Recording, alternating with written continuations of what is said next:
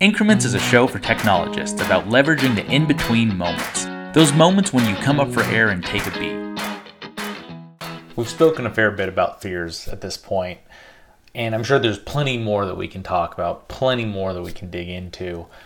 But really, I think it's time to pivot and take more action and do stuff to actually help address those fears that we're feeling. I think that we've done step one, which is talking about them. And this is not one of those processes, I think, where you finish step one and you're done with it. I think it's one where step one continues and you build off of it, but you always return back to doing that step one of just talking about your fears regularly with people who you are inspired by, with people that you respect, with people that you are mentored by, but also people that are your peers and people who may be more junior to you. But just talking about them candidly is a really important step to continue to do. But I think the next thing to do is really just about addressing those fears. And I think a lot of people have different approaches, but I wanted to share some things that have worked for me.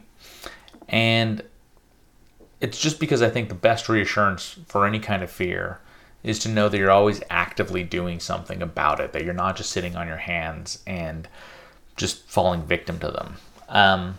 Because the truth is that maybe those fears that you have about yourself, maybe they are true, right? The things that I worry about in terms of whether I talk too much or whether I'm not succinct, maybe that's true, maybe that's real, but that's only a bad thing if you're not doing anything about it. If you're actively working on it, that fear that is currently true is not going to be true for that long. You've identified it and you're working against it. So the most important thing really after talking about it is actually going ahead and taking some steps.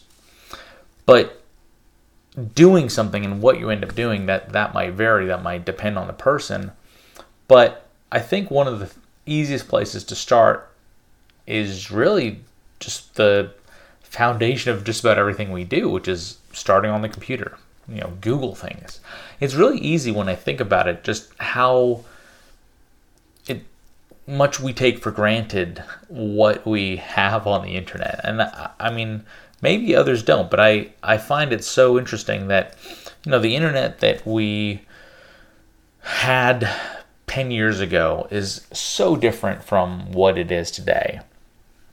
In terms of the walled gardens, in terms of the distractions, in terms of the amount of media and things that are grabbing your attention, the consumptive stuff, whether it's Netflix or Reddit or even something like Wikipedia that has all the information in the world, it can become a rabbit hole of just something that almost serves as a distraction. And, especially at times when you're feeling the weight of your fears or the weight of all the things that are making you anxious, it's easy to seek out those distractions as a way to ignore the fears or as a way to just kind of put them off. And I'm not a psychologist. I don't necessarily know if that's a good thing or a bad thing, but I don't think it's a bad thing. I think that's healthy to sometimes distract yourself with stuff, and because you can't always have the switch on. You can't always be going after growth, but there are times when you will get a lot more reassurance if you just put the work forward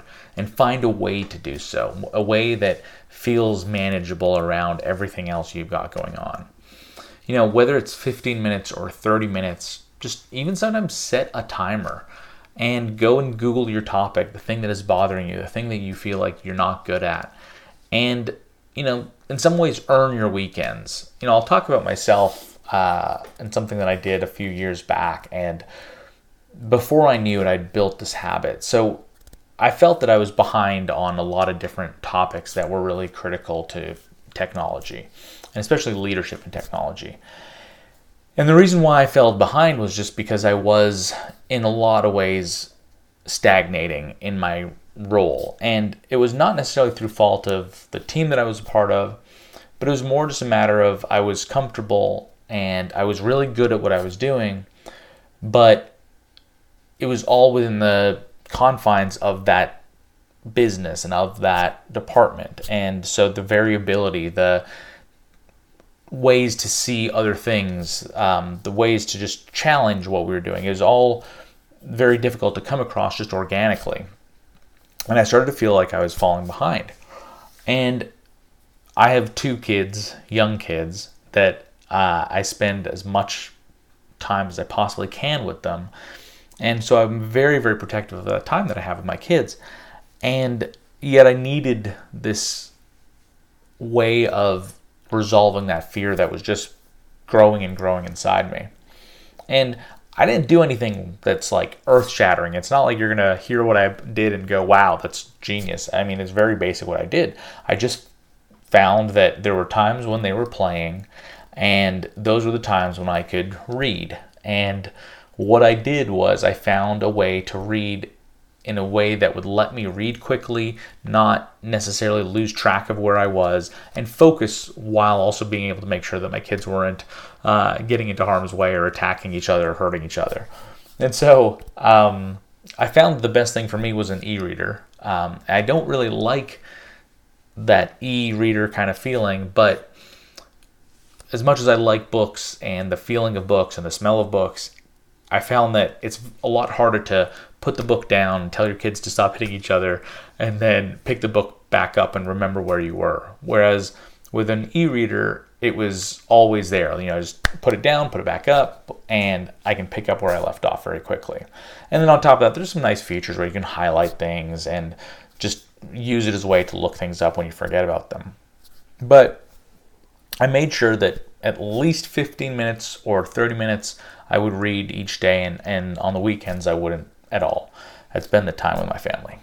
And that was really easy because 15 minutes, it's easy. I mean, you're spending about 15 minutes each week with me, which I'm very appreciative of. And this is pretty simple to do. And more importantly, if you're in an environment at work where learning is fostered, if you're in a learning environment, maybe even spend that time at work. Let your manager know, because if they're the right kind of manager, they'll understand what you're trying to do and they'll see that as an investment.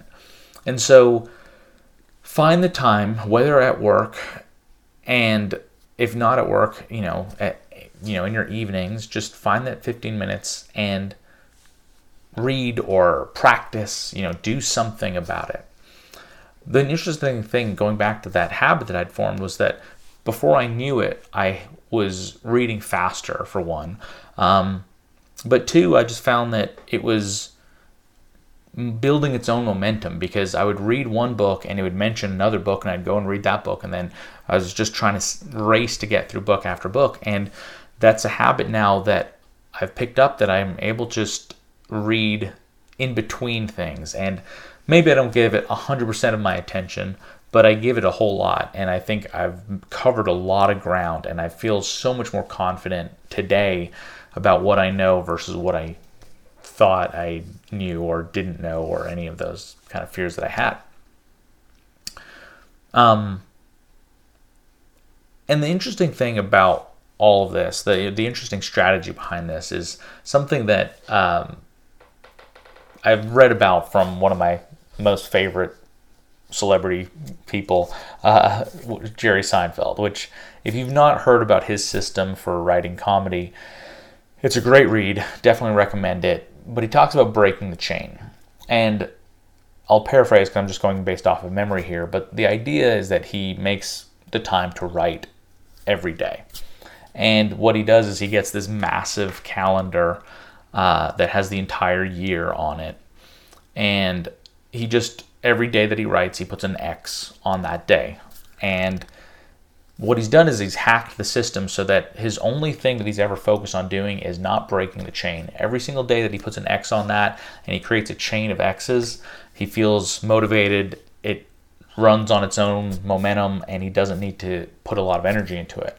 But every time that he breaks that chain, it just kind of brings everything to a halt, and he has to start all over again. And so once he gets that chain of X's, it just becomes easier and easier and easier, because all he ever has to do is just focus on putting down an X. And that's an idea that I really like. I mean, I heard this speaker talk about this same concept once, where he talked about how, if you want to be a runner, you just go and run.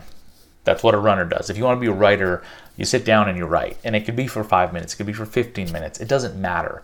You just sit down and write it. You do the thing. And over time, you build up that chain. And as long as you don't break the chain, that growth will happen. That's what increments are, right? It's just that little bit of time, and then sooner or later, you're where you want to be. And that's exactly the experience I had with everything that I was reading about. And that's why I still actively read today. Anytime there is a thing that I don't know about, there's a fear that I have, there's a concern, whether it's an article, whether it's a book, whether it's a blog, sometimes a YouTube video, but I find that reading helps me retain better.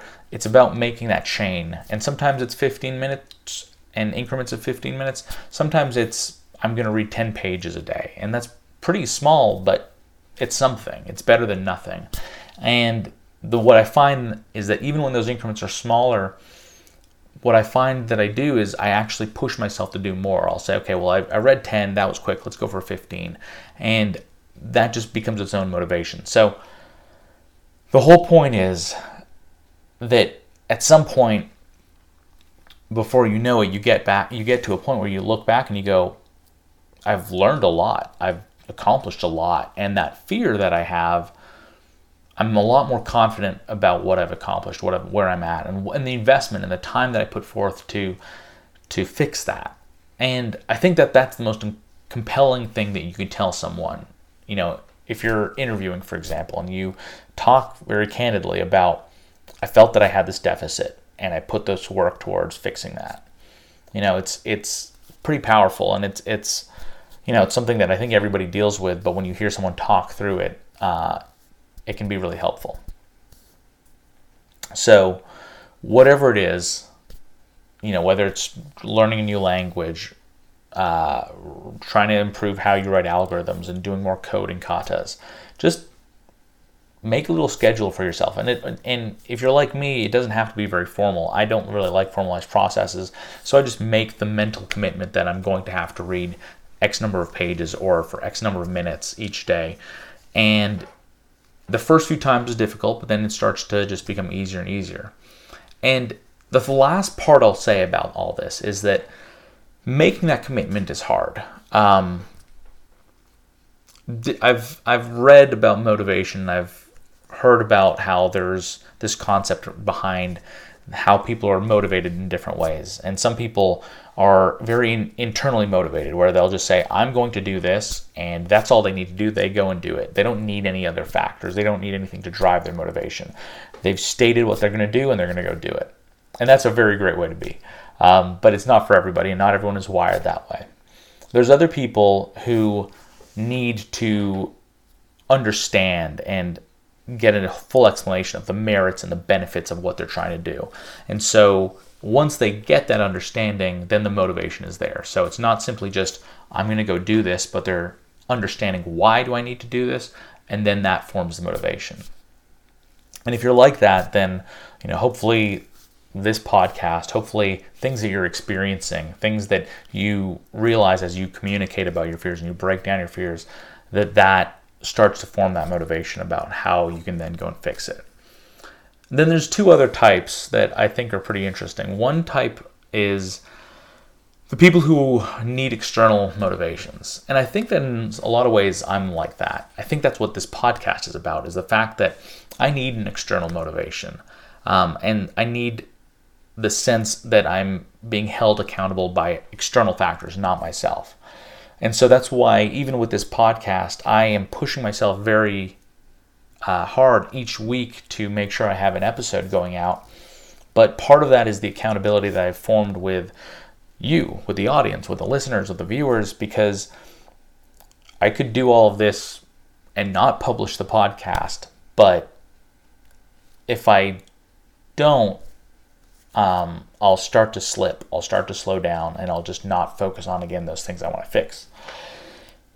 So there's that external motivation. And sometimes it's simply just telling people what you're trying to do and having them check in on you. And sometimes it's, it seems like you're trying to skirt the accountability aspect of it, but it's not about that. It's just a matter of feeling that sense of being a part of something, that sense of community, and that sense that people are invested in you. And I think that that's, people who are wired through having meaningful relationships with people probably are more like that. Then there's the fourth type, which I think I'm also a little bit of, which is the people who are more, call them rebellious, where they're not going to necessarily, if you tell them to do something or if they know that they need to do something, that they're not going to do it.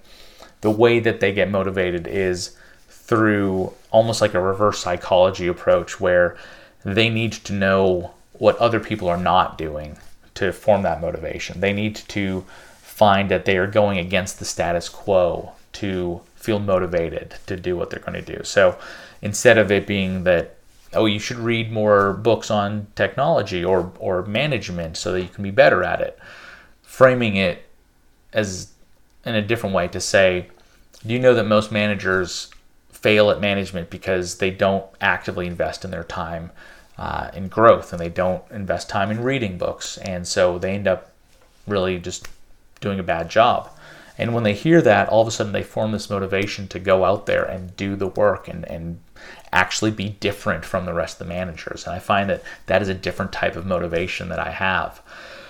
So I mention all this because if you're one of those other types, not the intrinsically motivated, you just make the commitment and you do it, that gets me to the question that I have for you, which is, what is the thing that you're going to do to address your fear? And that's going to be the next question that I put up on increments.dev. So if you've not done the questionnaires yet, please do go to increments.dev, find the link that says latest questionnaire, click on it, and tell me, what is the commitment that you're making? How are you going to try and resolve or be intentional about working on that thing that you're afraid of? It could be reading, it could be exercising more, it could be whatever. But again, find a way to frame it so that, just like Seinfeld, you're not going to break the chain. So find a way to do small increments at a time, and tell me your motivation for doing it, and I'll do my best to make sure that we're holding each other accountable to it. So that's it. Hope we'll talk soon. For more content and more info, check out www.increments.dev. There you'll find questionnaires so that you can help drive the content behind the next episode.